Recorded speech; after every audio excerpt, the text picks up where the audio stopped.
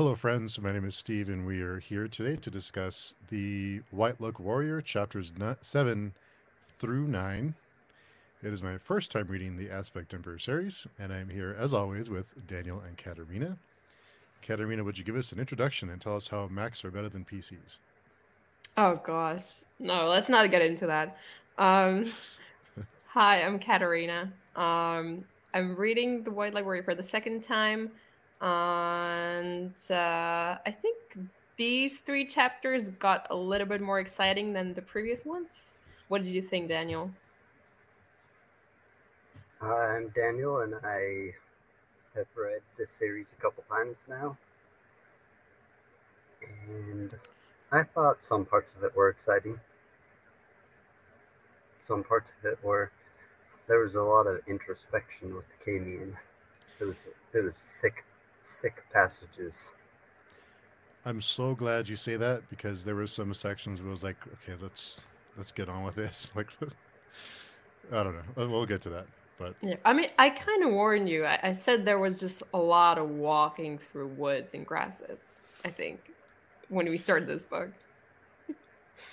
yeah, I mean, I guess bottom line for all these books is they're walking somewhere most of the time. Yeah. Someone's walking somewhere.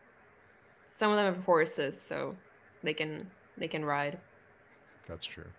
Except for the hags, because screw them. I guess that's one thing you don't think of in war. You just think of the battle, not the trek to get there, the trek to get back, which is the majority of the whole entire expedition. The battle is the short part of it. Getting there on foot is always the hardest part, or by boat. Yeah. Yeah, and the starvation and the diarrhea, Eating The bad sh- meat. yeah. foul water. Yeah. The Shrank.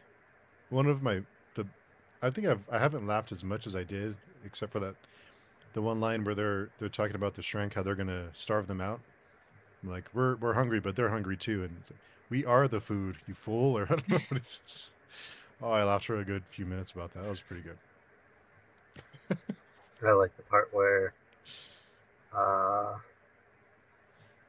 it's the strongest talking to Sorwell, and he says, "Stand in front of me as much as possible." And he realizes that he's been chosen by the god. Ah, let me hide behind you. Yeah, that was funny as well. I think my well, no, not maybe not my favorite part, but one of the funnier moments was I think maybe he's not a general, but he's like a leader of some like contingent in the army. He's like really keen on like getting his reputation, so he like rides in to fight the Shrang, and then he loses because his tactics are bad, and then he gets flogged, and then he again to regain his honor he does it again and he loses, and like thousands of people die and he gets flogged again. um I thought it was sad, but also quite funny. Yeah. General Sibwell, I think his name is. Wonder if he's going to get flogged again. It's inevitable. Yeah. Well, I mean, I guess his survival is something you can admire, but his battle results certainly not. Lots of Shrank horde in this chapter 2 and 7. Yeah, I mean, you get the one in front of the army, the ones behind the army, then there's another group that I think Soma meets somewhere in the middle of these Thule plains. There was a lot, yeah. It seems like that's who the battle's against, so we're probably going to be seeing lots of Shrink.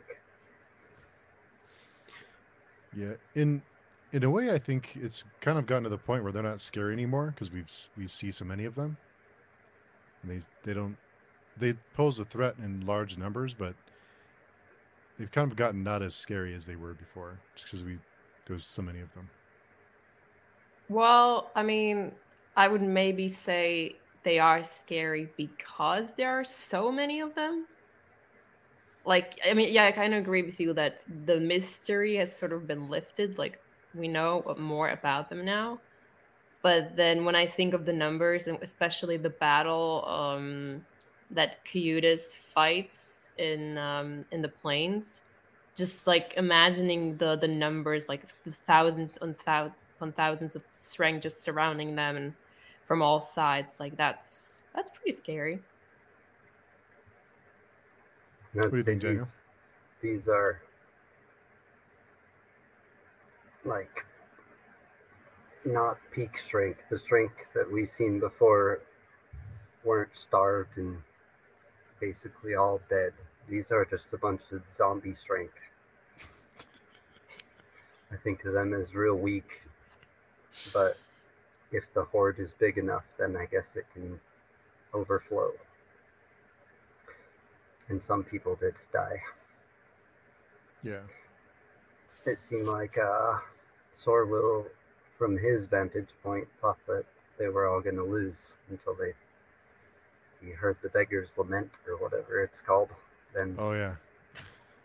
singing their tavern song, whatever we'll call it.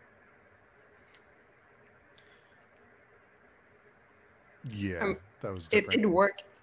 It worked. I guess that's all that counts. And then with Soma, you get like the strength that can talk, the Earth rank, hmm. and I guess the back army is different than the other rank. They're all chained to each other and being controlled by something.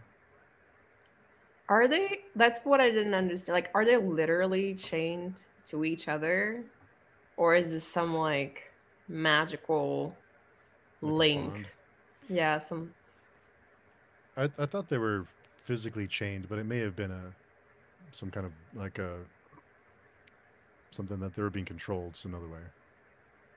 I'm not 100% sure either, but I assumed it was kind of some kind of physical chain. Yeah, it could have been. I might have just misheard. There Um, was the part when Soma was talking to this rank and says, what did he say? Your old master's going to call upon you again. You might have forgot what that's like, but yeah, we're all children of the same fathers. yeah. But So who knows what he's talking about? Them being called upon again finally. yeah, Must be the and no god. and he tells them to basically turn around and not bother Kami and Maimara and their little group.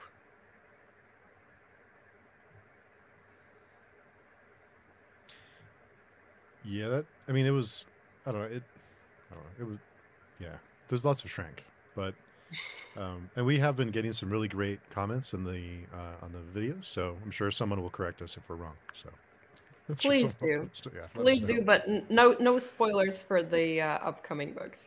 Yeah, for the newbies, Daniel knows all the spoilers, but Katerina and I are unsure. Well, I'm in uncharted territory. Katerina's almost there, so I need to get a paper and I need to write down the things people have talked about that are too spoilery right now. Well, don't tell us about it. No, when we get there. When we get Oh. there, we can talk about it. That'd be a good idea. Yeah. Just so I remember them. Yeah, give us the censored version, if anything. Or So that. That's a really good idea, actually. It'd be hard to keep track of because there's a lot. Yeah, I need a separate sticky note somewhere. You need a separate notebook somewhere. It'll make the final discussions better. But what did you think about these chapters? Did it pick up like you expected, Steve? It did, but I mean, I think there are some long passages where it's like Akamian defending Espinet or kind of just like you said, just introspection. So there was some highs and then there were some lulls, and there was just some kind of felt like we were meandering like it's, we're kind of rehashing things again, and I think part of it is that these books are so dense that I think, for me anyway, I've come to expect it to be always that way.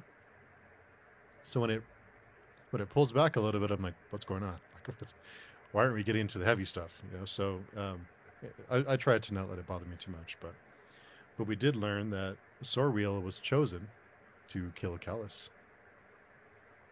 Well, that's what the current theory is. Or cursed. First it mentions that. Well, first he's told that they think he is, and then the last page of chapter 7. I was just checking it out. Let me see if I can find it. It's on 226. It reads. Sorry, let me see if we can find it. Yatwer, the mother of wombs, who had cursed him with murdering the most deadly man to ever walk the parched earth. So I was a little bit confused on that one. If that was a for sure thing, or if that was still just a theory.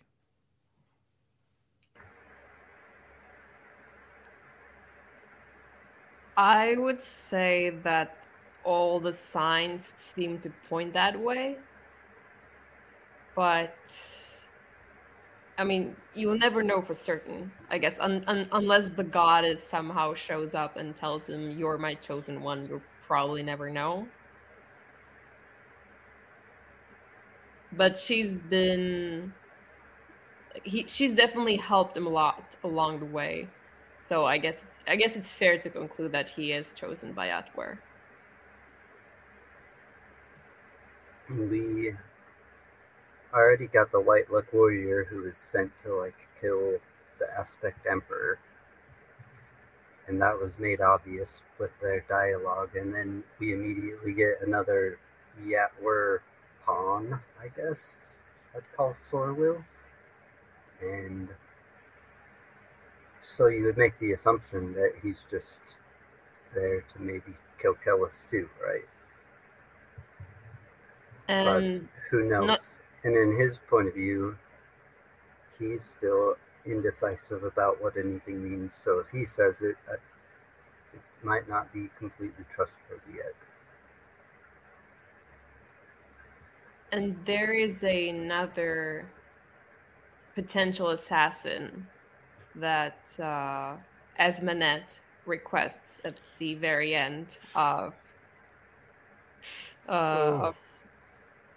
her chapter, which they also call the Nerindar or Nerindari. So, who is not supposed to kill Callus? She wants him to kill Maythanet, but you have at least 3 assassins running around, apparently, to make things. That whole section. Jeez. But yeah, I mean, let's not jump ahead. I guess let's get back to Sorwheel. Yeah. Well, we had Proyas before Sorwheel, didn't we? Proyas and Kellis having their little meetings. What a bombshell! I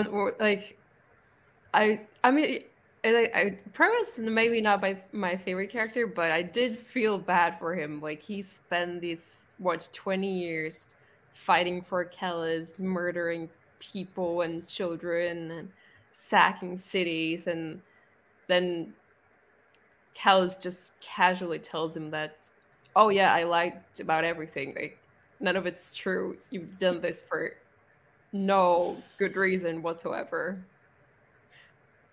Like, what is Proyas supposed to, like? What is he supposed to do now? What is he supposed to think? He doesn't quite say that it's for no reason, but he admits that what Achamian said is all true, and he knows that he read his words. He hasn't said that his mission is false yet, though. Only that he's false, right? I think Proyas is growing on you, Katerina. I certainly feel for him. it's hard being a fanatic than learning that your prophet is a false prophet, So I have a regardless of question. whether the mission is true. So to that point, I have a question for both of you. Do you feel bad for? Do you have sympathy for anyone that Kellis has manipulated? Because he's manipulated almost everyone. So do you have sympathy for that? Like Proeas was. I think they're all being manipulated in some way. Do you have sympathy for them? Because they're almost all pawns, right?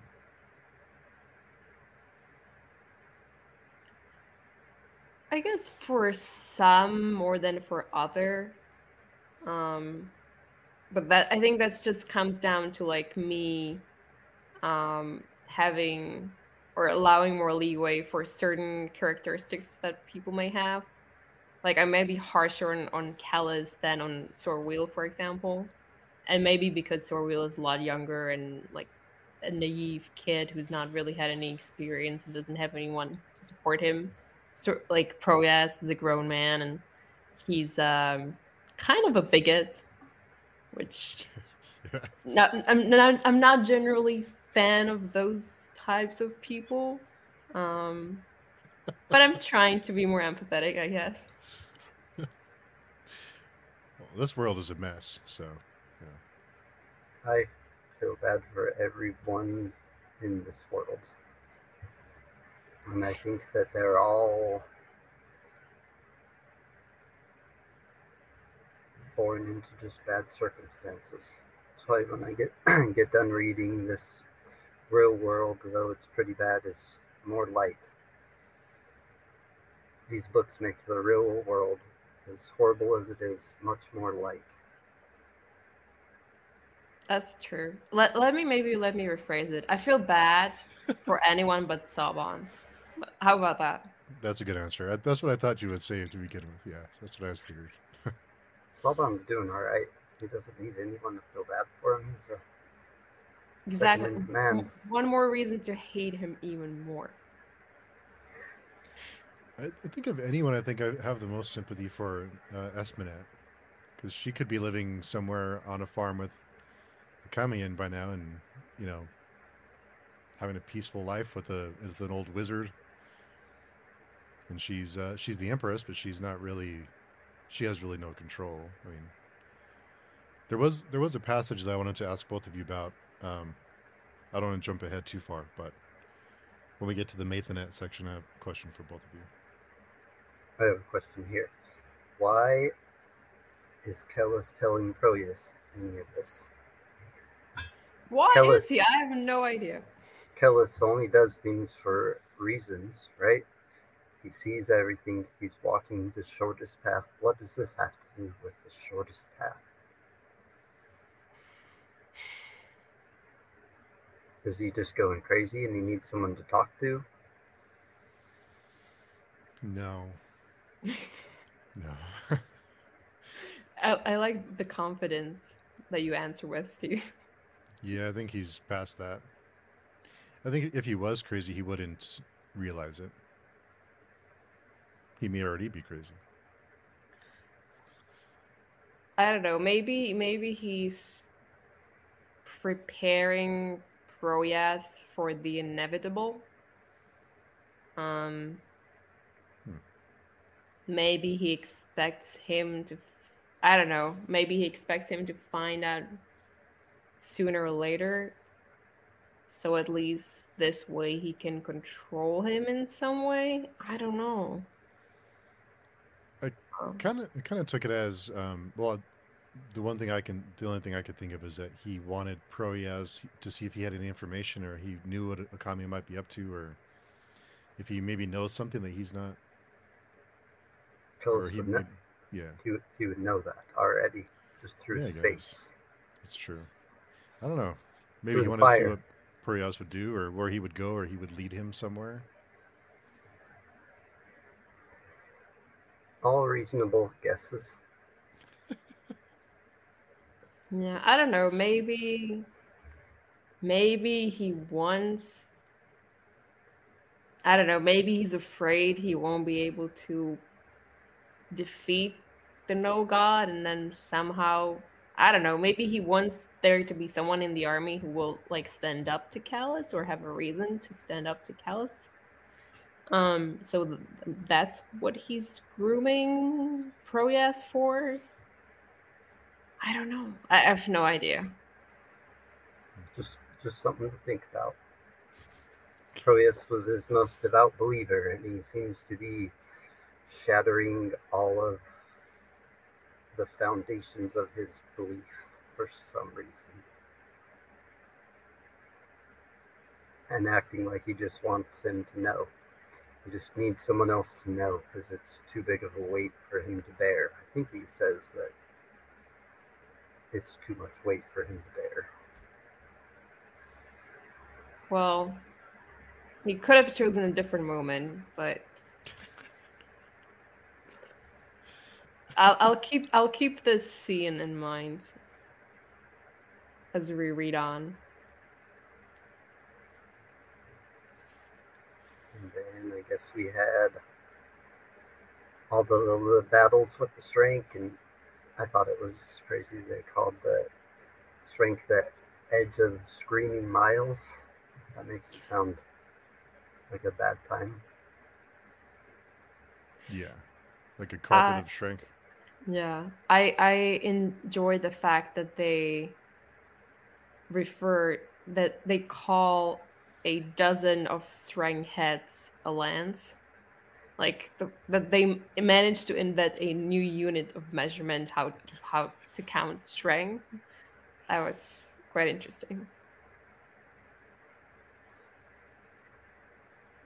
The things you do in war.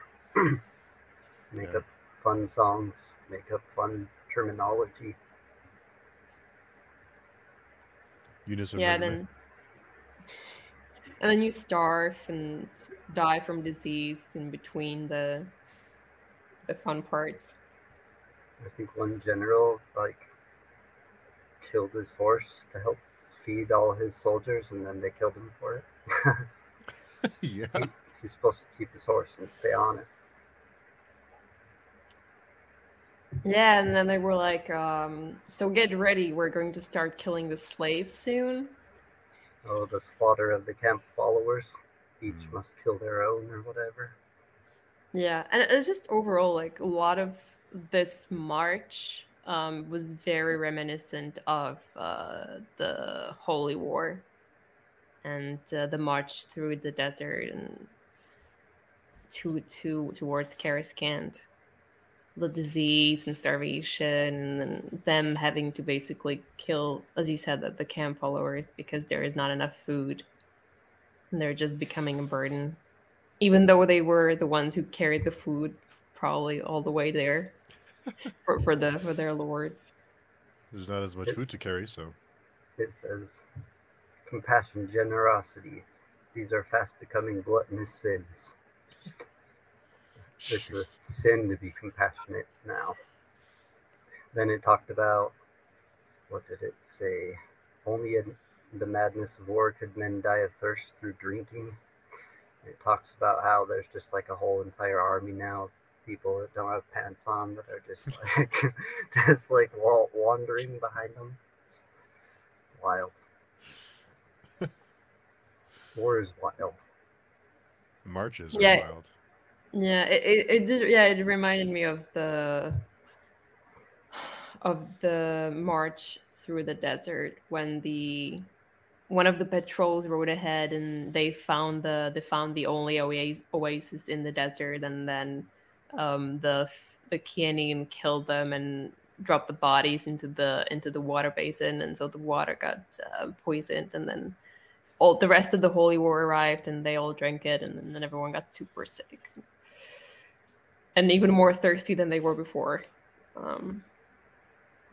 Which is worse, this march so far or the Holy War march? Oh, the Holy War. Well, I don't know. It's. I think the first one. I think we have a lot more detail about it.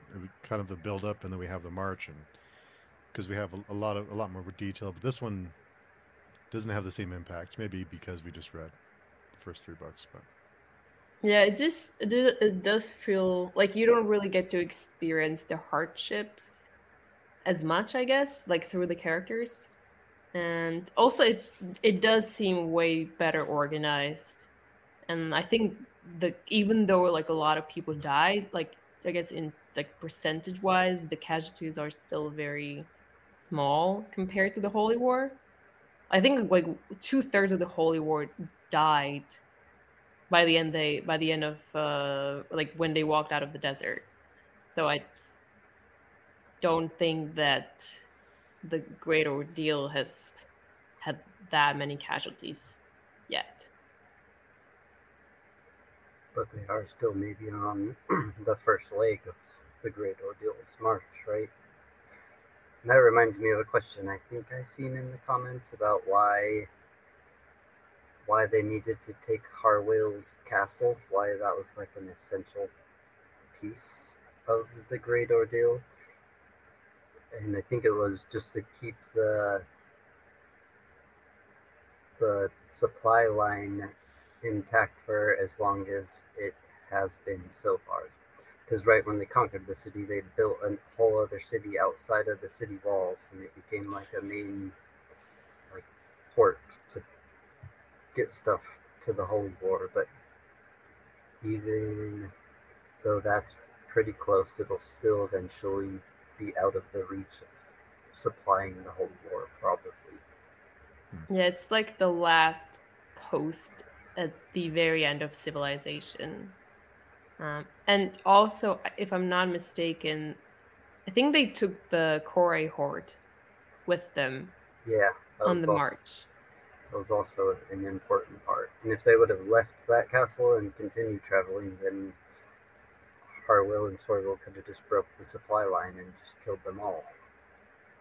Once they got too far away, that makes sense. Just a little supply line to take out. So it was strategically necessary. Yeah, and also, I mean, I think like because it's described from Sorwheel's point of view, I think it feels like this like big battle, but in terms of like the scale of like or the size of the Great Ordeal, I don't think it took too many men to capture Secarpus. Or I feel like Hellas did most of the job anyway. No. And like I said, they were like already building the city before they sacked the city.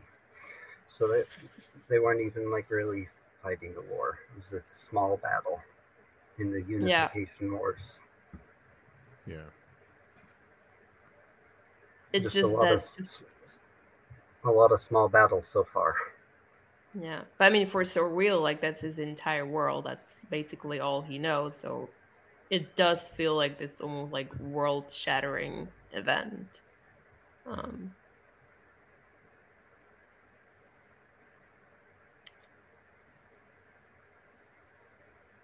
But the comments, I'm trying to be really careful about reading them, but not reading them because I'm afraid of spoilers. So I'm trying to be really, really careful with those. So, yeah, but some really good comments.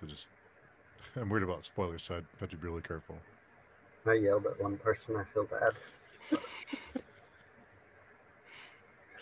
I know you don't like spoilers, Steve, so I try my best. I can't imagine you yelling, Daniel. I can't imagine you even raising your voice. I don't know. I talked loudly. I typed loudly, okay?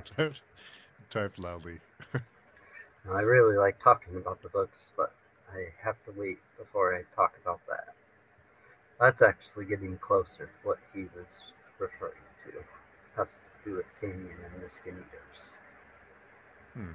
Who are down to 11? 9? Was it 9? Or I thought it was only single digits. It was 12, and then one died from eating bad squirrel meat or bad rat meat. Yeah, and I think the captain killed one of them because his ankle got hurt. Yeah, his knee got cut, and it was crimson, so he just got stabbed for it. Forgot. No limpers on the slog.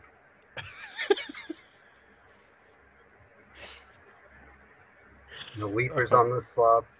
No limpers on the slob. No No, thinkers no, on the slog. yeah, Yeah. no doubters on the slog. That's the most powerful new rule. Except for Sarl, he's the exception. Oh man. Good stuff. That part with Sarl where Mimara is trying to like coax some stuff about the captain out of him, and he's like, "It's been lonely out here." At the very end, like he finally became human again. It was sad. It was a sad part. Poor Sarl. Eh, Eh, I guess no, they're well, I feel more sorry for, but yeah, poor Sorrel. no loneliness on the slog either. Those chapters read a lot like fear and loathing. They made it apparent that the query is like doing something to them just by the way it's written. Kind Yeah, I think Yeah. it's becoming obvious that the cure is not just it's not completely like Lembus. It has some side effects. Couple. We finally found out exactly what it was. I've been waiting to see what you guys think about the fact that they're eating the ashes of a long dead non-men king. Well, I mean, I knew from my first read, but I remember the first time I read that, like I find out I was just, I had to put it down. I was really shocked that they've been eating this dead person's ashes this whole time, and it's making them. I mean, I don't know, like I don't know much about drugs. I don't know which drug I would compare it to, but like they can like they kind of like they become like very like apathetic, but at the same time like it seems like their brains are working like they're like somehow brighter, and then they can see in the dark as well. Yeah, there's Took a turn. no drug that's quite like that.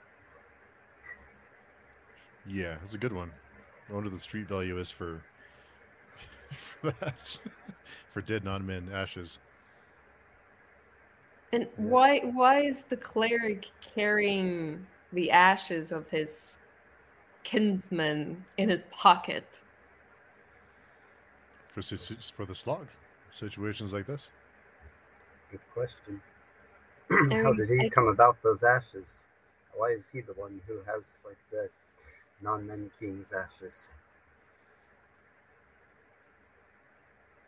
I mean, I can't really imagine like carrying around my well, my grandma's not dead, but you know, carrying her ashes around and snorting her and it's just weird.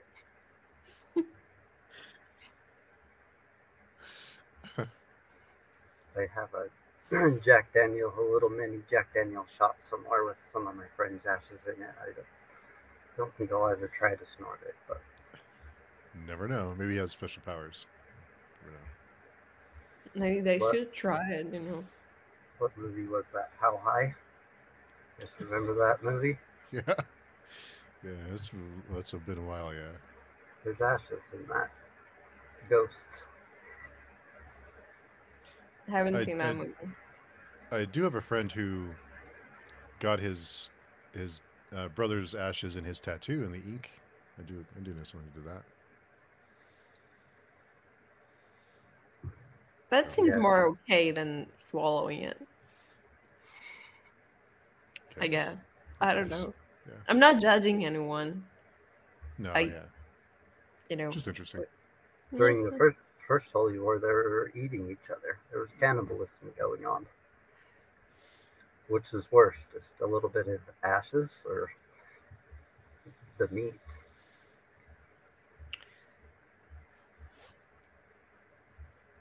Well, I mean, as I think Kyotis says, cruelty is only bad if it's not justified. There's an asterisk there. And murder is the sum of all sins. They said that a lot. But these books are ruining. I think I've mentioned this before, but these books are ruining other books for me Hmm. because it's just you go from reading Baker or Erickson, or and then you go to something else, and it just It's cool because you can float right through other stuff, though. that's true. It makes other stuff much more light. Like I said, it makes the real world even seem more bright. There's a lot of hope in the real world. So If you're looking for it, if you forget that there's hope in the real world, just read R. Scott Baker and then think about it again.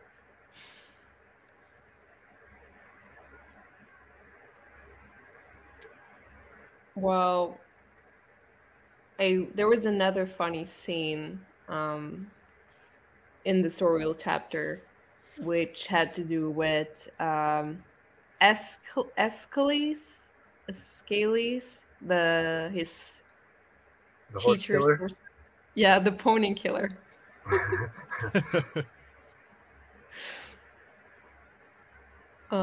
Yeah, but he basically goes through like 5 ponies or something, and then always like one of the boys, one of the scions has to give up their pony because he's like more important than they are, and then they have to walk on foot with the Strang army like at, at their backs.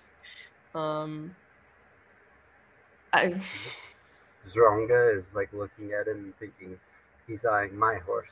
I know I'm next. I can see him eyeing my horse. And then they get attacked. yeah. And then And Serway saves Sorwheel. yeah.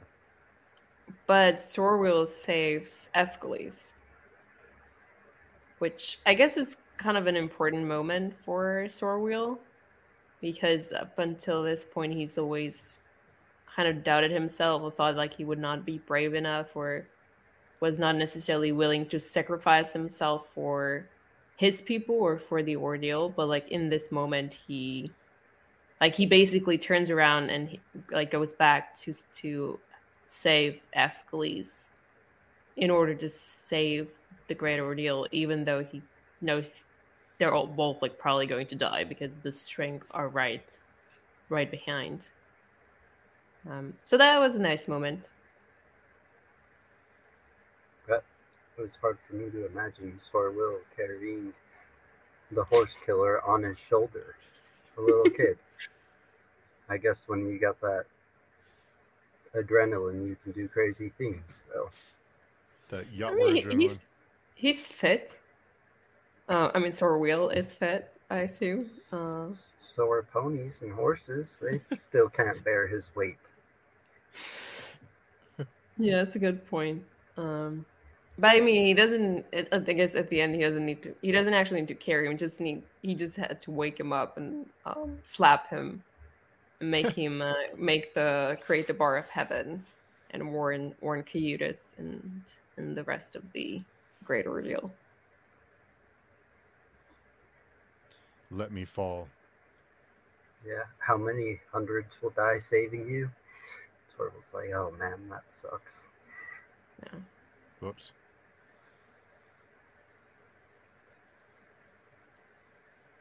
I mean, she chose to save him. That's on her. Then we got another weird White Luck Warrior perspective section where he kills 2 people who are trying to rob him. Oh. I think he was actually seeing himself kill 2 people that were trying to rob him before they tried to rob him, because he hadn't even walked down the alleyway yet. He like turns towards the alleyway at the end of that section where he's gonna kill 2 people for trying to rob him. Yeah, he does. It does on 228. It does mention he saw all the lanes he had never traveled. So I wonder what his that does that mean he sees 1,000-fold thought? Well, I think, isn't it Mappa or Sadman and Aferi who explain what the White Luck Warriors is? I think they talk about something Um, basically, like about the white like warrior seeing. I guess you could call it the shortest path, but like basically the path towards the goal that was set out for him, and him like being to able to trace the perfect path towards that goal. So I don't think it's necessarily the thousandfold thought. The shortest path, I guess I should say. Yeah, but Kellis sees it more broadly, I think. He sees the multitudes of paths, whereas it talks about him just like staring off at those paths that he doesn't get to take, whereas Kellis has walked them all, more or less. It seems like the White Luck Warrior's path is like laid out in front of him, and he always is just walking towards where he knows he's supposed to go, because there's like a person in front of him that is him that's showing him what to do. Yeah, but it does kind of seem like the White Luck Warrior, like he sees the one path, like the certain path towards the goal, whereas Kellis, as you said, like he kind of has to choose from multiple, like he kind of has to find his own path, right, through the trillions, billions of possibilities.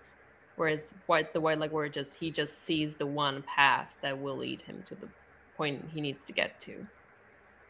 Yeah, the White Luck Warrior is walking his one path, whereas Kellis has to walk everyone else's path to his ends too. He's walking his own path, but he's also guiding everyone else. Whereas the White Luck Warrior is just walking in one line.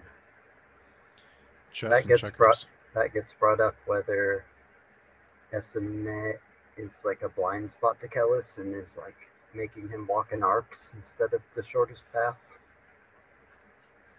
to some foolish human emotion called love. Yes, there was a mention of that. Let me see if I can find it on 261.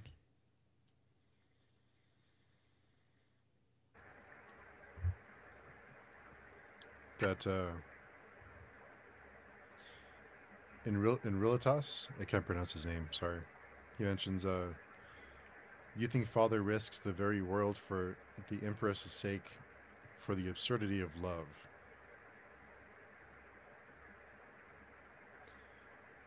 Which I didn't. That was just a. That wasn't a serious question, was it? Because Kellis isn't. Does he love Espenet, or does he? I don't know. I thought Espenet was just the vessel for his offspring. I guess we can't know until Kellis tells us himself. I don't think that Esmenet thinks he loves her. Well, I don't think anyone else thinks he loves her, but except maybe for the Jinyang.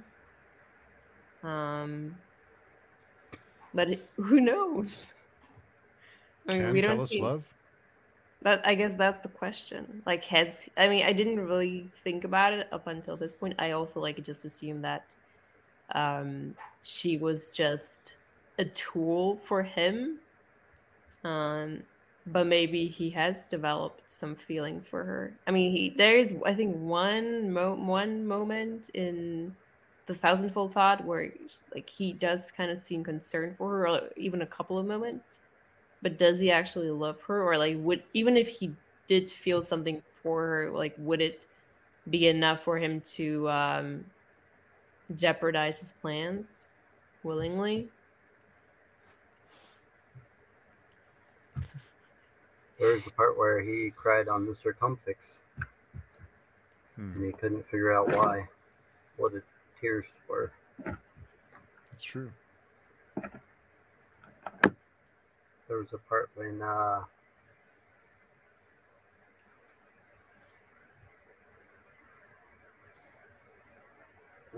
the Sishwarim was talking about the gods, what they think of the gods, And he says, we are narcotics to them. They eat our smoke. They make our jewelry, or they make jewelry of our thoughts and passions. They are beguiled by our torment, our ecstasy. So they collect us, pluck us like strings, make chords of nations, play the music of our anguish over endless ages. We have seen this, woman. We have seen this with our missing eyes. How do they see all that with their missing eyes? And does that just mean that the White Luck Warrior and Sorwill are just little plucked pawns by some twisted... At points they call them demons, like... A demon's just about perspective. If it's killing you, it's a demon. If it's helping you, it's a god. Yeah, I don't think that even before this, I don't think anyone thought that the gods were particularly nice or merciful, or too concerned about humanity. And there's a part where Satma Nanaferi's talking to the slave, and she says, she loves you despite the wickedness your captors have forced on you, and says she will reach for you when your flesh stumbles, but you have to reach back for her. It's kind of weird, because Nanafari knows about the gods, so you have to believe in them before you die in order to be able to get saved. Yeah, I guess it does kind of fit into the image I have had of the gods, but the way they describe it, it feels more concrete. I feel like I'm finally getting some details on what the outside might be and what role the gods play in it. But yes, certainly these gods they're not kind. No. Yeah, they're not playful, kid-like gods from other book I read recently that had gods in it. These gods are more definitely dark and shadowy. It's hard to exactly pick out what the truth is about these gods, because everyone's got their own opinions, and they all seem kind of valid. Lots of valid, contradictory opinions. I think at one point they say paradoxical truths are what makes human human. I think Namara says that to the Skin Spy. Yeah. I mean, the idea that gods are some kind of just higher level demons is a bit disconcerting. I can't really imagine what the gods look like, but I mean, we've seen it. We've seen the Kishra in the Thousandfold Thought. So if they're anything like that or similar to that, I guess I understand why someone would fear them and worship them in the hopes that when they cross over to the outside, that they will be spared, protected from all the other gods by this one god. Yeah, and I think Nanaferi says it she basically says, "Well, we worship Yatwer because she is the most powerful one." Mm-hmm. So she will. She will the one. She is the one who can protect us against the others, I guess.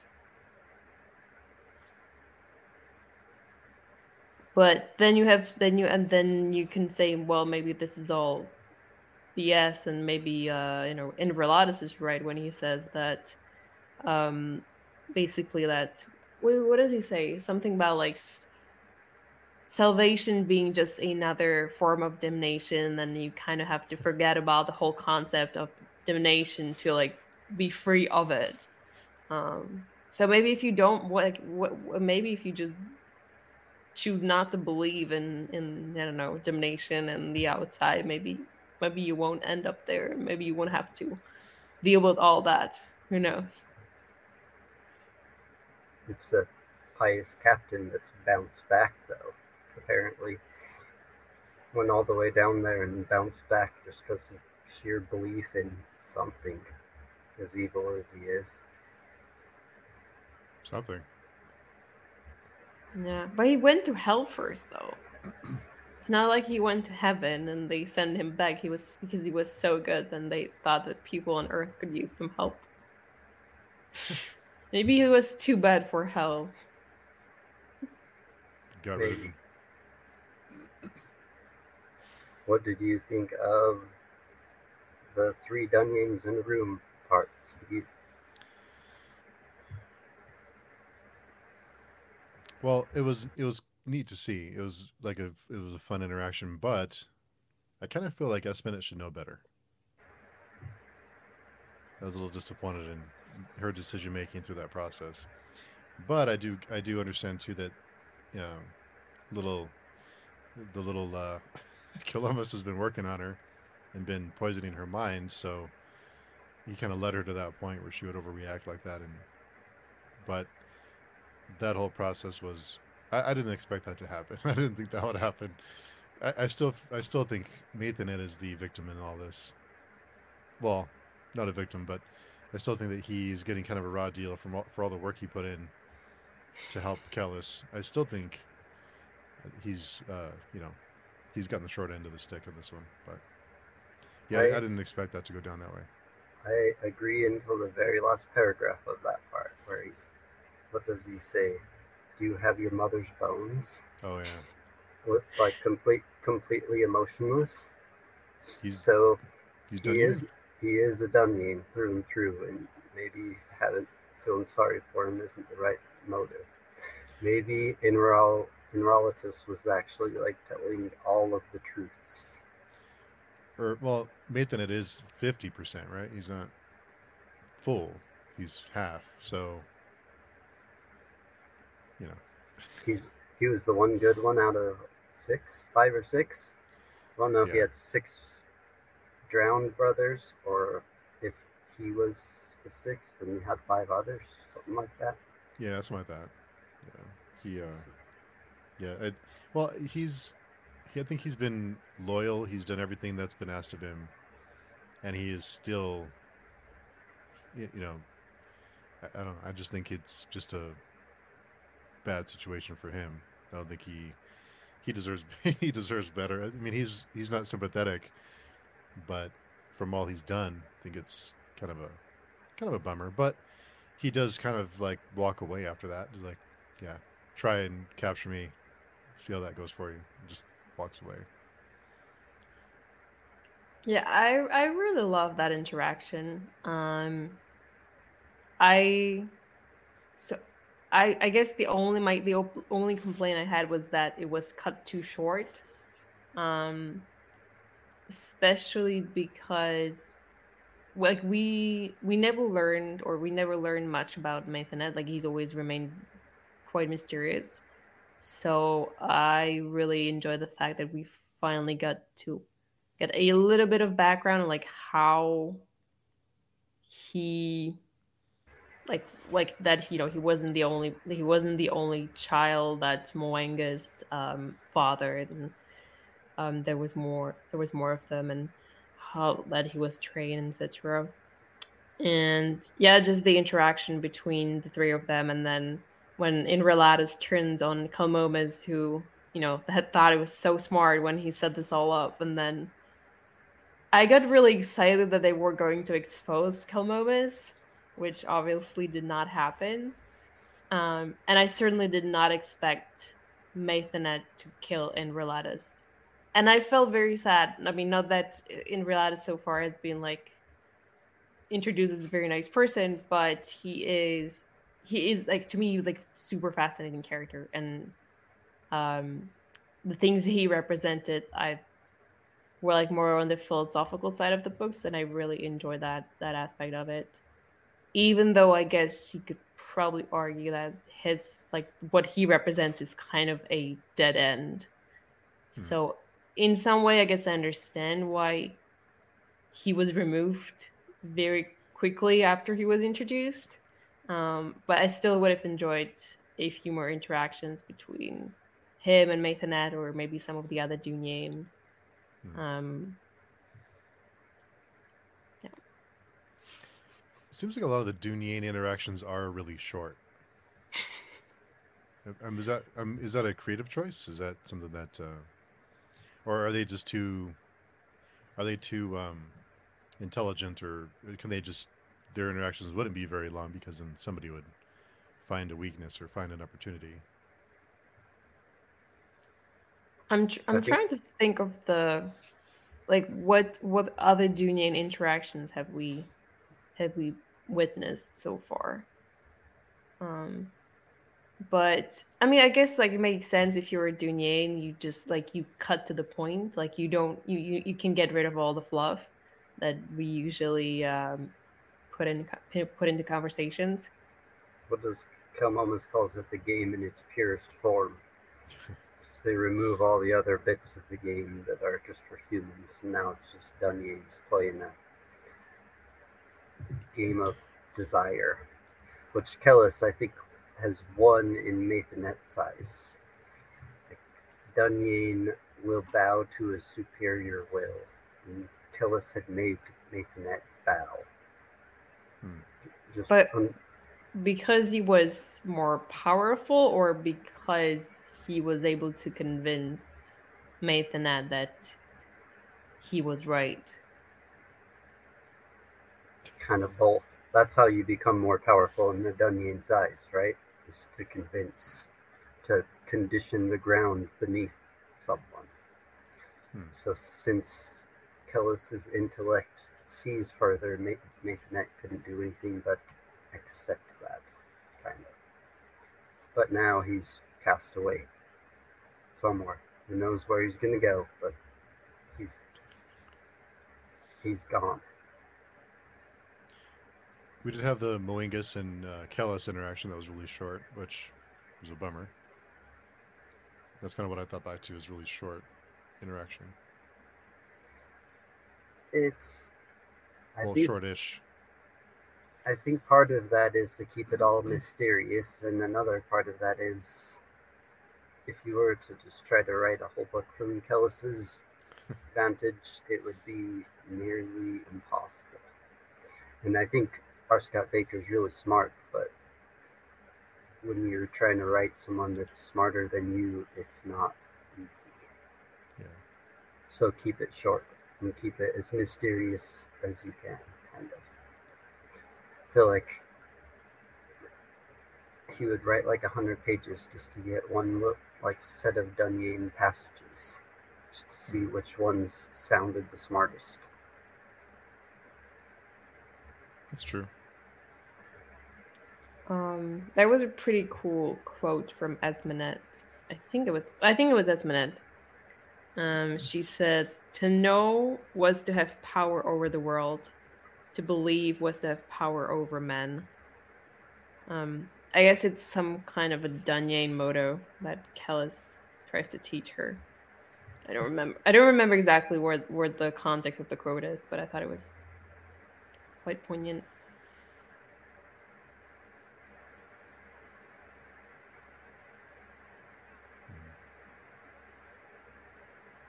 I was also sad that Kelmomus doesn't get found out. He gets exposed, but only between a couple people who are now gone or dead. But I mean, Maithanet is still alive, so maybe there will be still chance for him to somehow expose Kelmomus before he kills everybody in the palace. It was fun to watch Kelmomus squirm a little bit, though. Have feelings he's never felt before. He kind of enjoyed it. He was like, "Oh, what is this strange feeling? It feels good." the part where he says that he's having a harder and harder time finding ways to make Asenet cry. That was horrible. That's a terrible thing for your littlest kid to be doing. You will fail.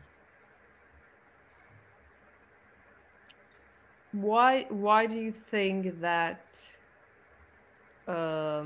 Inverlatus decided to kill or attempted to kill Maithanet? I mean, seemingly he's someone who just who does things out of just because, just to behave, just to do things against the rules. But, like, do you think there was any, like, do you think he had like there was another reason or like a greater reason for why he turned against Maithanet? Because Kelobus was manipulating him too, or maybe he just felt an opportunity to maybe replace Maithanet if he was gone.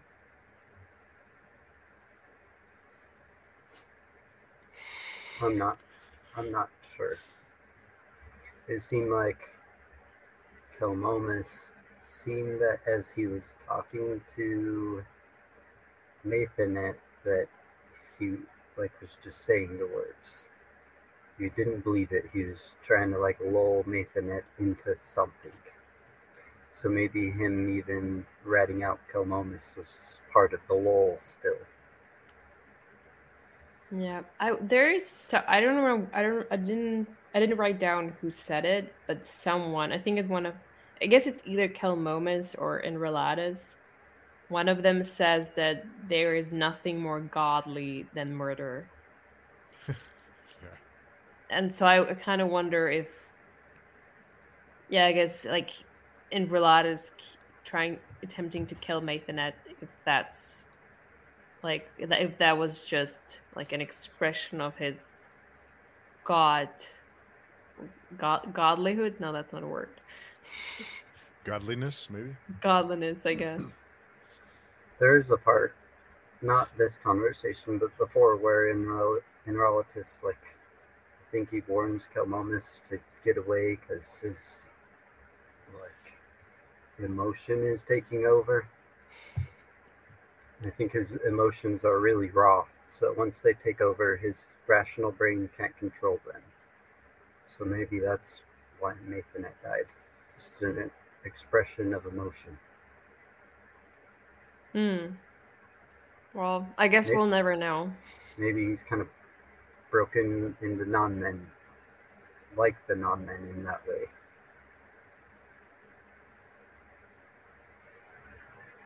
Yeah, but he has his mother's bones. Yeah. We don't find out if Kelmomus does, though. Yeah. But I mean, is it so does it suggest that not only are the Dunin like intellectually superior, but like are there also like, well, I guess, are there also like physically like enhanced? Like, I understand they're like they train, right? Like they have these like wuxia martial art skills. Like I get that, but are their bones actually thicker? Like do they also breed for that? A long time ago it said they're bred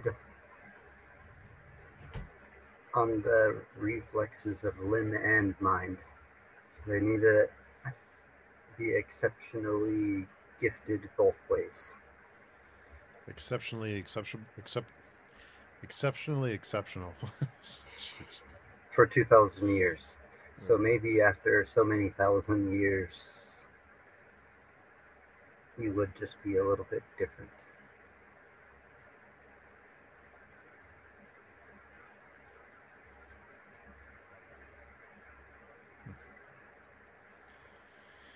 That was a surprise, that death. Yeah, I thought he would be one of the last ones to survive. I thought he'd be around for a while. Yeah, I mean, Esmenet certainly did not expect that. And as much as terrifying Enreladas was as a child, like I still felt it when she entered the room and saw him and just sort of broke down. I felt really bad for her. Yeah. Makes you wonder why Kellis let Enrolatus live, right? But that becomes like a crux of the question why Nathanette kind of thinks maybe he's crazy. So he let this little sin live. And it might mean that he's doing what Essenet wants, because he can't think of a reason for Enrolatus to have lived. And now he's dead. So was his reason just to have all of this happen? Did Kellis know this was going to happen? How much does Kellis know? Well, I guess that's the question. I'm not. I don't think he knows about Kelmomas, and since a lot of this happened because of Kelmomas, I'm inclined to say that this was not planned by Kellis, but I might also be completely wrong. Even Sammy's death and Sheridan's death? All of these people Cal has killed are blind spots to Kellis, then could they veer him off the thousandfold thought, walking the shortest path? Maybe. I mean, maybe it's enough that Kalmomas is the. Well, yeah, I guess Kalmomas is the blind spot. Mathan did not. Mathan also wasn't aware that Kalmomas had his hands in Sammy's death, I think. No, not until Enrolatus told him. But then it's interesting that Enrelatus notices immediately.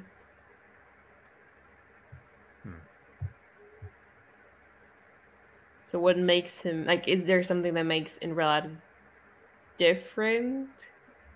Like, does he think differently than Kellis or Mathanette, or is it just that like up until that point, no one was paying attention to a little kid that everyone assumed was completely harmless? Maybe Kellis can't see the paths with his kids. Or they can change the path.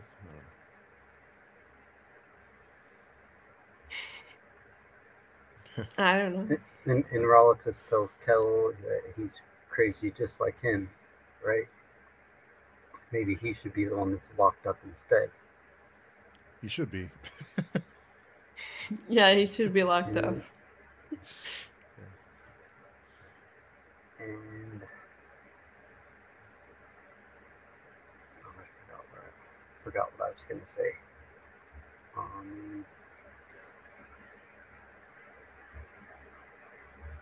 Kelmomis is wondering if they realize that he's had the gifts since birth too. Like he doesn't need to be trained, and Enrolatus didn't need to be trained either. So he wonders if he knows that he's like his brother in that way. And since Enrolatus got like the gifts so strongly that it kind of broke him, he can see through people's faces better than anyone except Kellis, it says, right? So he can see deeper into the little twisted Kelmomis than Mathanette can. That's why he wanted to look down his throat. He wanted to look in his mom's throat too. He just wants to see where the words come out. Is that why? I got really confused by that part. I didn't understand why he wanted to look down people's throat. It seemed very particular. He's God. He knows Who knows what gods are thinking? Well, Or I'm curious if I'll run into enroladas in the outside. Run.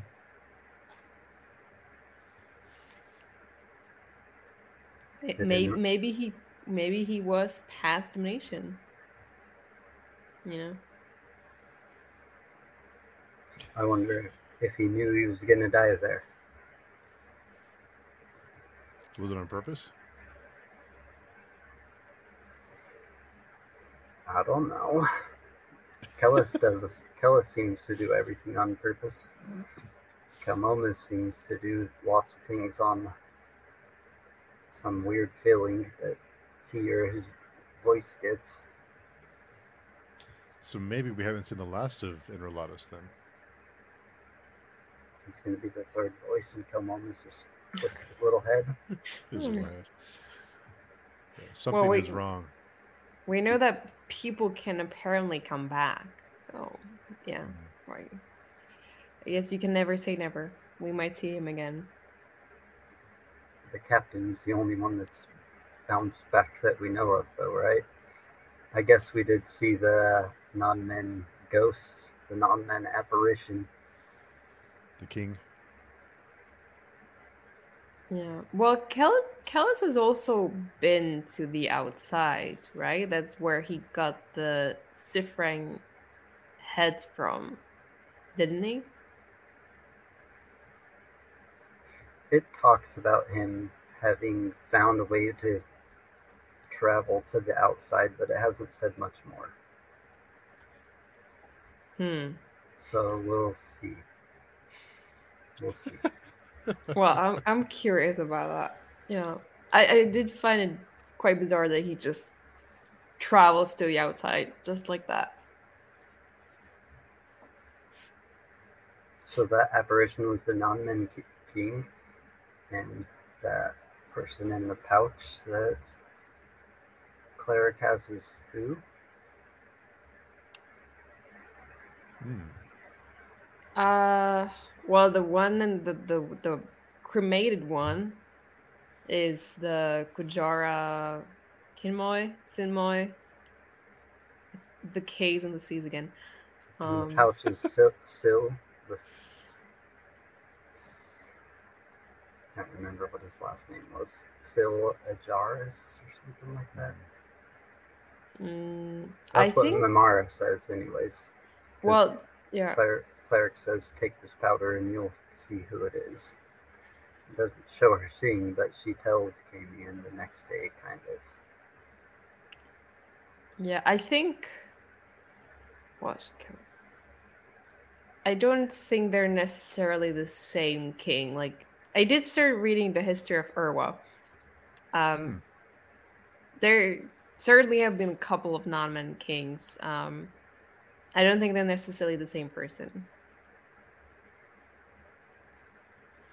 I don't know if we get the information in the appendices or not. There was something in the appendices of the last series that about the outside that still hasn't got brought up yet, but I want to talk about it.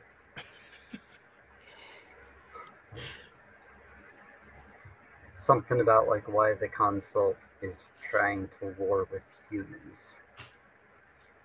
What that has to do with closing the outside like they want to do, like blocking themselves from judgment.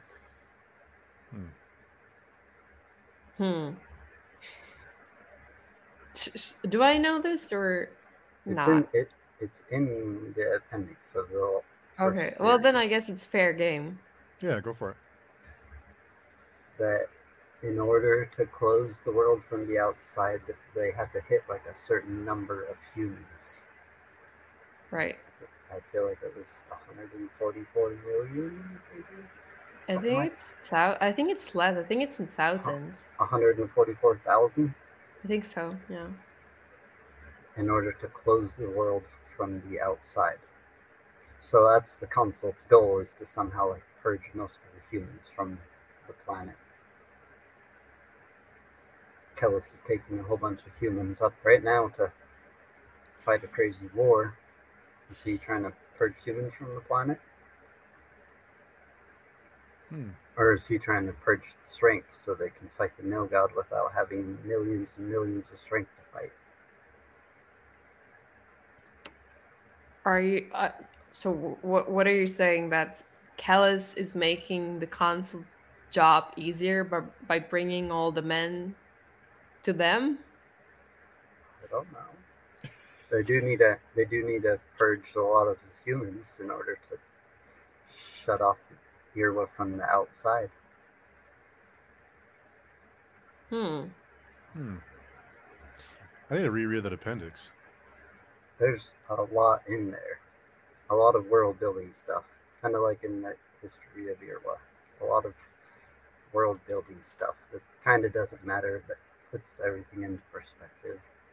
Like the non-men battles from a long time ago, and the human and non-men battles afterwards.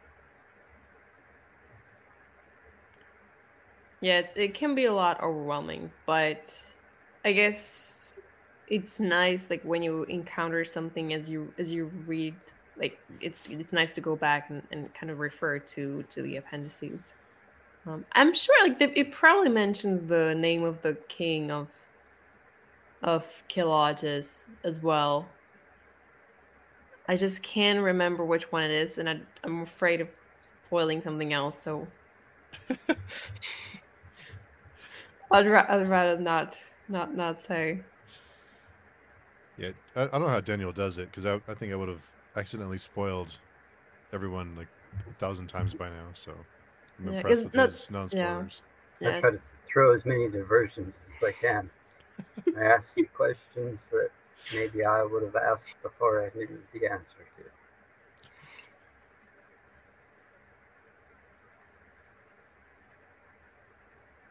I don't know. No, I mean, there's two of them. There's like two non-men kings, and both of their names start with an N, I think. And I can't remember which one is which. But one of them I think is the king of, or was the king of Killages. And who was also the wraith that we encountered in the mines. And Sajara Sinmoy is one of them. Hmm. The greatest of the Signori rulers. right. Well, yeah, right. He's the one whose ashes they're snorting. Yeah.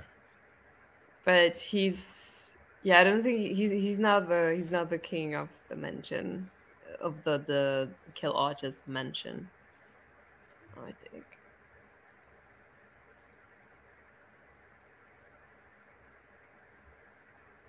The non-man sections though were pretty hilarious. Just his, he just seems like he's unhinged and hairless and just like, yeah, just a really bad trip.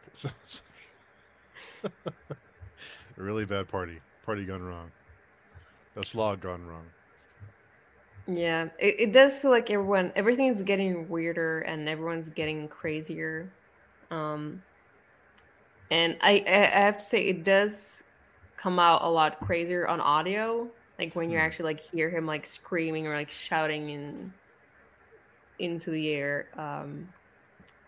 But yeah, you get a sense that he's like someone who's lived through so much, and I guess at one point was this like remarkable person, but it's just like it's gone. It's not there anymore. It's just glimpses of what he used to be. No wonder they go mad. What was the line with all the memories and no wonder they go crazy. Makes me feel bad for Mamara. He thinks he remembers her. Yeah. Yeah. There's been a few mentions of Mirmara. Yeah, there's something else going on there. Because she's in one of the dreams, right? Or they at least mention her name in one of the dreams. In one of the Kamian's dreams last book. They talk about it. Yeah, It- I think. And it also keeps referencing how Essenet is an old name, right? It said that like 3 or 4 times. Essenet's a unique name for a whore. It's an old name. What that means, who knows? Who knows? Yeah. But we know that Kelmomus, there was a Selmomus, right, with the C. So even names, just like history, repeats itself. Just like every word is uttered from another word you heard from somebody else. Repetition. No So- originality. I should watch out for another Esmenet, is what you're saying. Or a similar name. But yeah, the last chapter is mostly conversations between Mimera and Akamian, which I actually enjoyed. Like, I did enjoy getting more of Akamian's perspective on, and like seeing that he's been able to reflect on his relationship with Esmenet and how maybe he wasn't like the greatest boyfriend. But also like when he mentioned, like when he says that there was like he forgave her at some point, there was this moment where he just decided to forgive her. I thought that was really powerful. Yeah, he Yeah. says, even though I'm not done like lashing out at her, I've already forgiven her. I'm still gonna throw a fit, but I've already forgiven. Yeah. Yeah, but I mean, I kind of get it. Like, I get that emotion that you want to be angry at someone, but you also kind of deep down, you know, it's not. You realize that it's not their fault, or even if it was, like, you still forgive them. Esmina has an Akamian moment.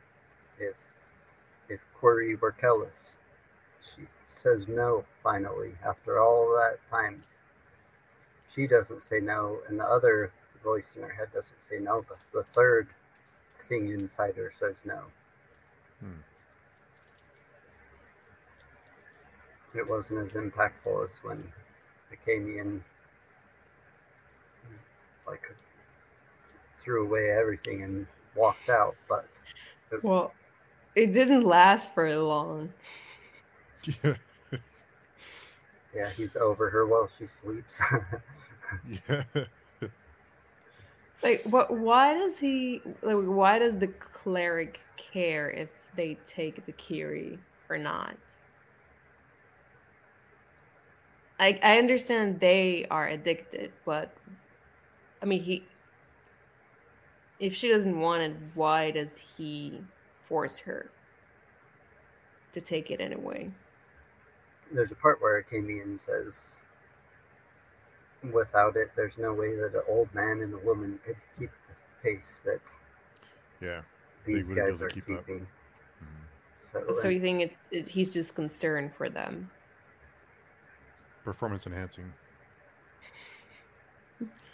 Maybe just like all drugs, there's some kind of a come down that's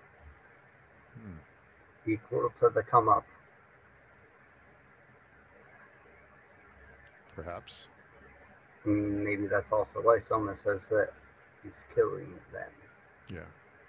Not that he's gonna kill them. He is actively killing them.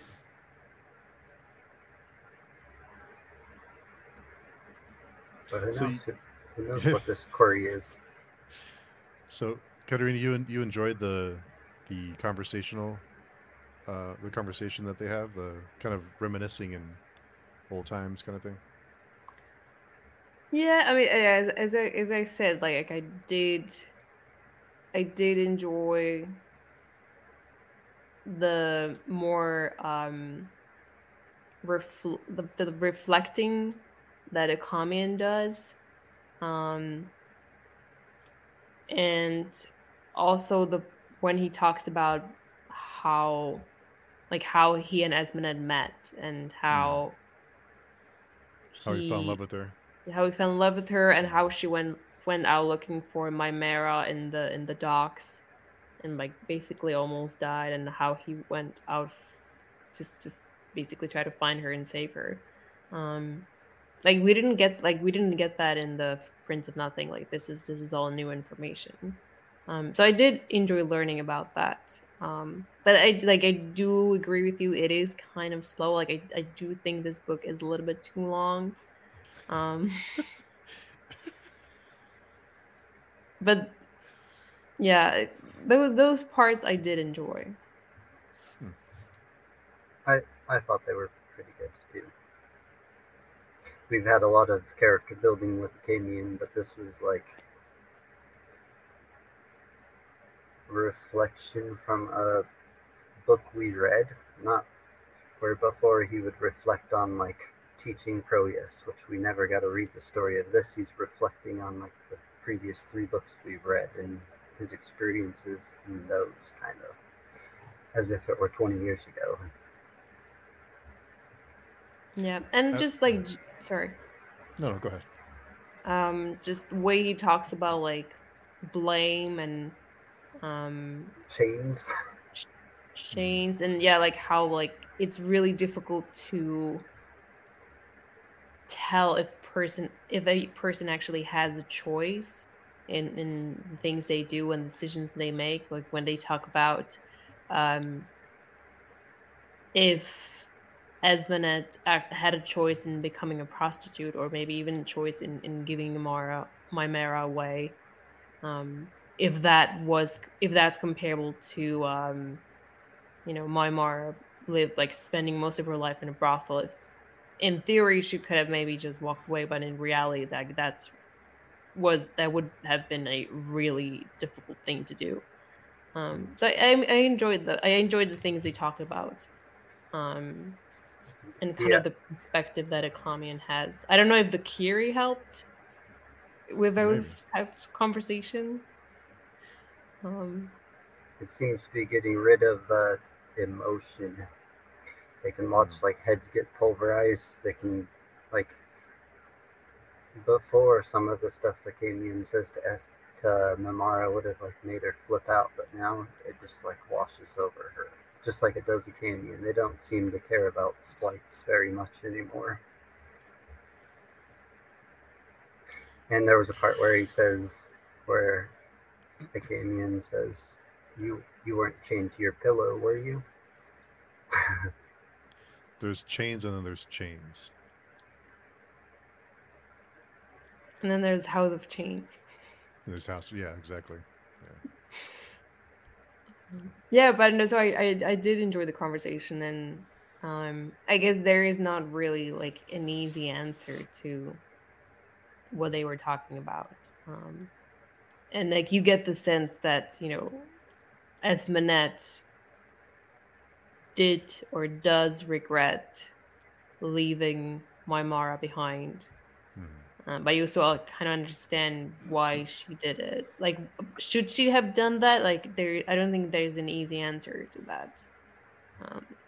that question. But I also understand that it's really hard to forgive something like that. So I understand why Mara's angry and why she's hurt. And I have no idea how to fix that relationship. I can't. Just stay away from each other. Yeah. And then we had the Padrija and Satma Nanafari teaming up. Oh yeah, right. I forgot the quote that it keeps saying. Something about Earth being soft for the plow. Oh yeah, soft earth deeply plowed. Yeah. There we go. It's like very Bay Korean description. It's true. Yeah. Well, I guess like, is it safe to assume that maybe like Phenile has become another pawn in Yatware's game. And it It's seems like Yatware doesn't care about the goodness or badness of people. Satma kind of refers to them as pawns. Yeah. yeah, Or pawns. or if they're believers or not.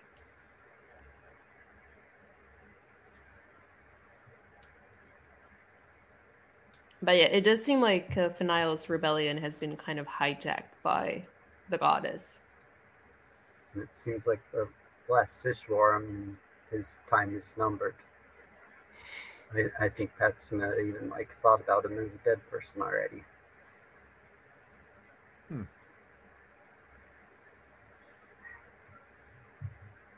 Yeah, they might come head to head, but we'll have to see.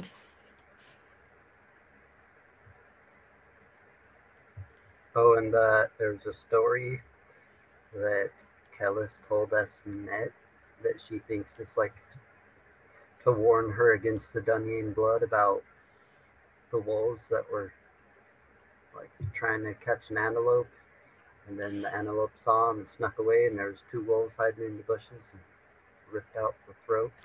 Yeah. Story time isn't too cozy, is it? Be careful of the games the Dunyan play. They know where they want you to go, and it is a trap. Yeah, and I think he also tells her there's like there is another story about it I think it's a wager between a god and a hero, which he kind of uses to explain to her the difference between the Danyane and men or humans. And I think the Danyane are supposed to be the god, and and humans are kind of represented by the man. And the difference is basically that if you're a man or if you're human, then you would be willing to sacrifice yourself. Whereas I guess the Dunye would not be able to do that. That's kind of how I understood it, but I don't. That's an interesting thought.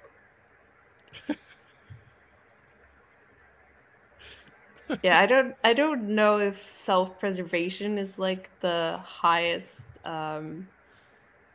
it's like the ultimate purpose of the Junin. I don't know.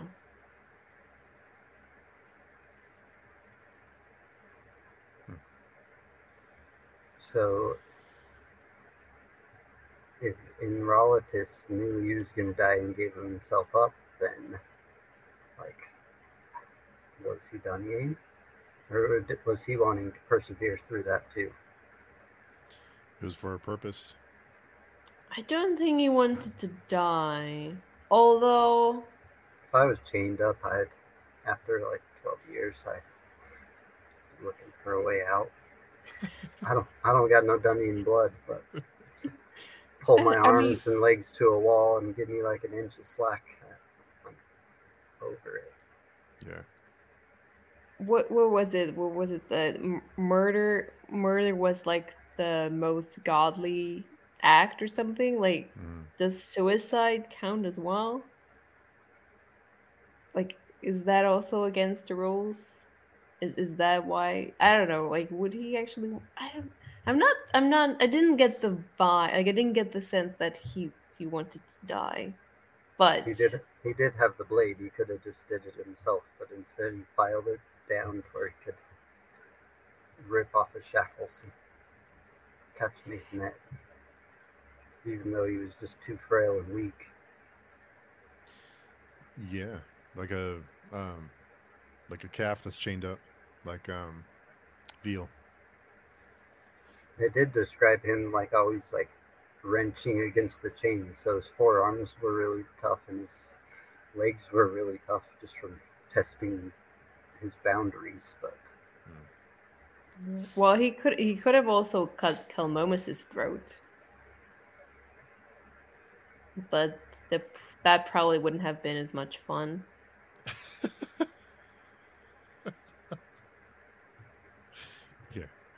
Yeah. Killing a kid, killing the Schreier. Or maybe he wanted to die. But Dunyan are all about self-perseverance, so maybe he didn't want to die. Maybe he will persevere if he does die somehow. I don't know. Maybe he wanted to see if the outside was real. Yeah, he wanted to try it out. I don't know. I don't know. I think Yeah. we're just making fun of him now. Yeah, I It's think a bit just laughing. disrespectful. R.I.P. Enrolatus. Yeah, poor guy. Poor Anything little else? kid. Anyone else you guys want to make fun of? Oh, Well, Akamian's the new dreams. I want to talk about Akamian's weird new dream that he's been having. Hmm? And what they described as the golden room. The chain goes forward, so they take one, I think they said 2 steps forward, and then the golden room devours a soul. Right. What's going on there? What is this golden room? Well, we know at least one place that's made of gold. So I would maybe make the conjecture that this is all taking place in the Ark. Ooh. And that this room is something like the gate that The doorway, or where the slaves were. Their purpose was just to mend the chains. to open the seal so what's his name could hide the prophecy in there, or the resting place of Ishmael. Why can't I think of his name right now? I can't think of it. Seswatha? Yeah, when Seswatha goes to the gate to unseal it, and there's a whole bunch of souls bound to a door that somehow make the gate open. From the Judging Eye, right? I forgot about that part. No idea. There's a lot. There's a lot to remember, for sure. It's just like a machination that somehow requires souls being bound to it. Okay. I just assume it had something to do with the Inquiry. Since it seemed like they were like deep down in the belly of the Ark. But now you're saying they might not be. So I don't know. We'll see. I don't know either. I just think it's weird that there's some room that's devouring souls. That is indeed strange. That is strange, yeah. And that Akamian's dreams have now moved beyond Seswatha somehow to something older. Yeah, I mean that. I guess that is an interesting question. If like I get that he's not, these are not Seswatha's memories anymore, but is he dreaming someone else's life, or is he dreaming like some version of his own life? If that's where Akamian dies, it's just in a tunnel at the Ark, pulling a chain towards the golden room. Yeah, but yeah, basically. His first vision of the future. Maybe he's finally become the prophet, not of just the past, but also the future. The future. It's like some Lovecraftian stuff going on. There's definitely Lovecraftian stuff going on. There's definitely been some Lovecraftian stuff going on. Metaphysics has to go somewhere, and it's always strange to the human experience. Yeah.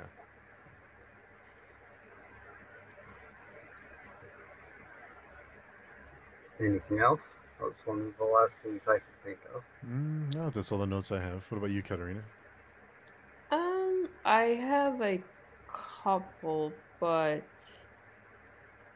well, okay, yeah, there is this moment when Sarl, he's talking to Mimera, and he basically tells her that he calls her the Princess Imperial, or he talks about Esmenet being her mother, which is strange considering she never told any one of the Skin Eaters that she is who she is. So I wondered if that was some kind of, I don't know, hallucination that Sarl was having, or if somehow its insanity made him more aware Oh, um, than anyone else's, or if there's something else going on. Because we decided that Akamian and her were both not part of the Skin Eater's plan, right? Yeah, I yeah. think that's kind of what we agreed that. So then it is maybe kind of weird that he knows that she is, but there was also, I think, a reference to like the Kellic, the coin that's got her, that has her mother's face on it that looks so much like her. I think that they made like reference to that at one point. So maybe What? that could be how they know. Every coin's got a picture of her on it almost. And I mean, well, I guess we know she's resembles Esmenet a lot. So if there is someone who has seen or met Esmenet before, then they could probably piece two and two together if they had like saw her face. But that was a bit suspicious. Yeah, that's suspicious. I didn't catch that. Yeah, then I think I already talked about the fact that the Kiri has like basically made them see in the dark, which is also a bit bizarre. But I guess maybe it will like kind of has to do with I guess non-men, like, is it like, do non-men see better in the dark? Like, maybe, so I guess since they've been eating Kuja Kinmoy this whole time, I guess it makes sense that they would develop that ability. I wonder what they see when they look at a painting, if it's just a big blur like it is to non-men. Yeah, that would be interesting. How much does this drug affect them? And what's the come down?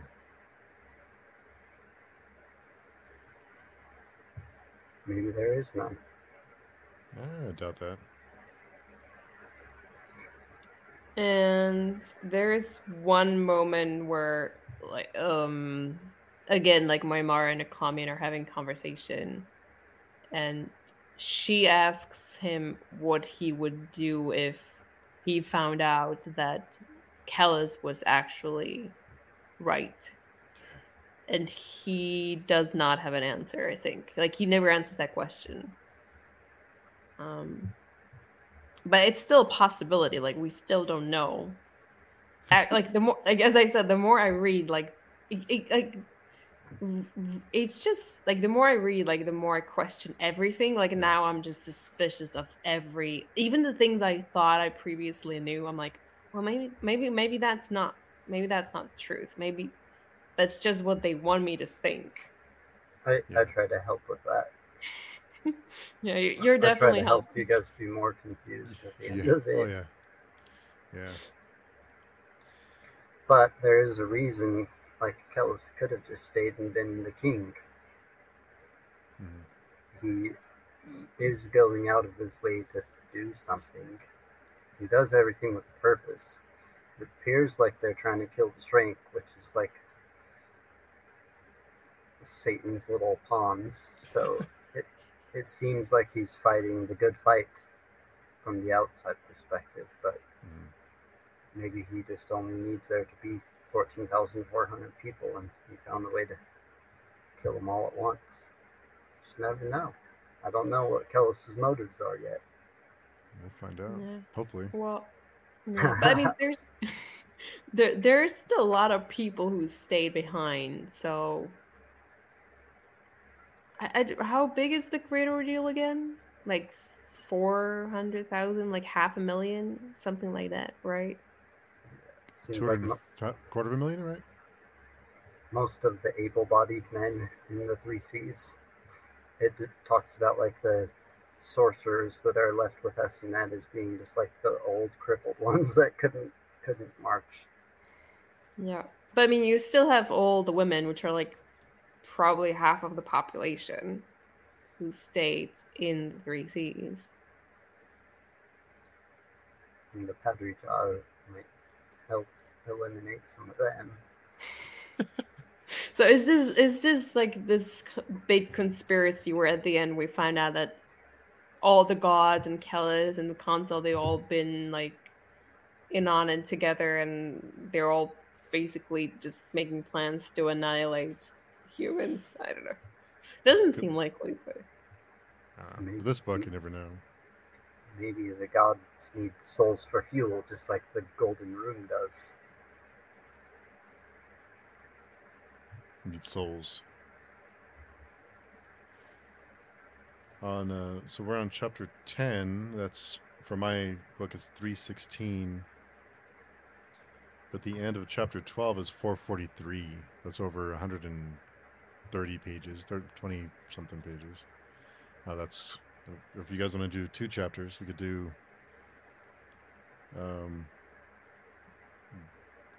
10 and 11. That would be about 80 pages.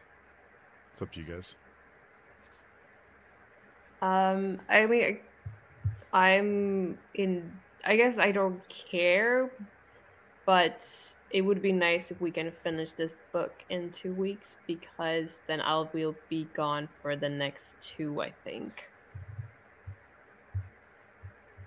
Or we can do like an episode in between, maybe.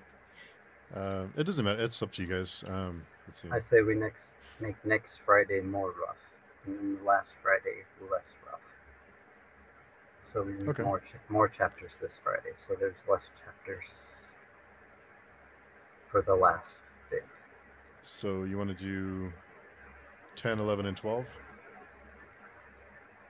Well, or do you want to do 10, 11, and 12, and 13? That's 170 pages, give or take. No, let's just get through 12. Okay. So 10 through 12? And then that would give us...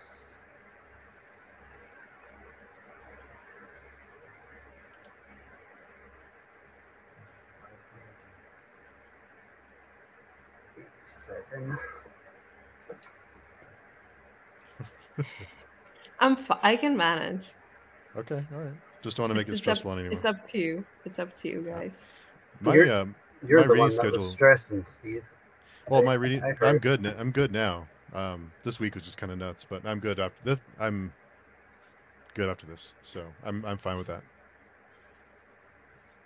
Yeah, I'll make sure to start earlier so I can finish on time. Okay.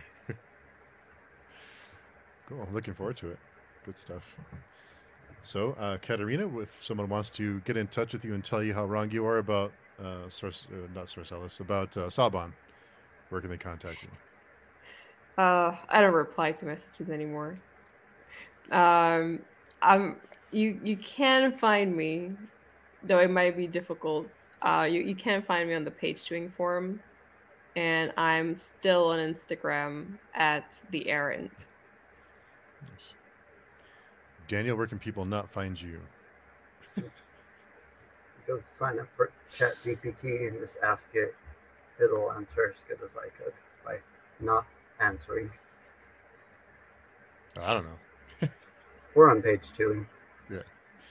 That's the best place for me too. So, well, it's always fun. We're gonna have a big week next week. It'll be good times. So cool, everyone. Well, thanks everyone for coming along the journey with us and correcting us when we screw up. Appreciate it. We'll see everyone next week. Maybe.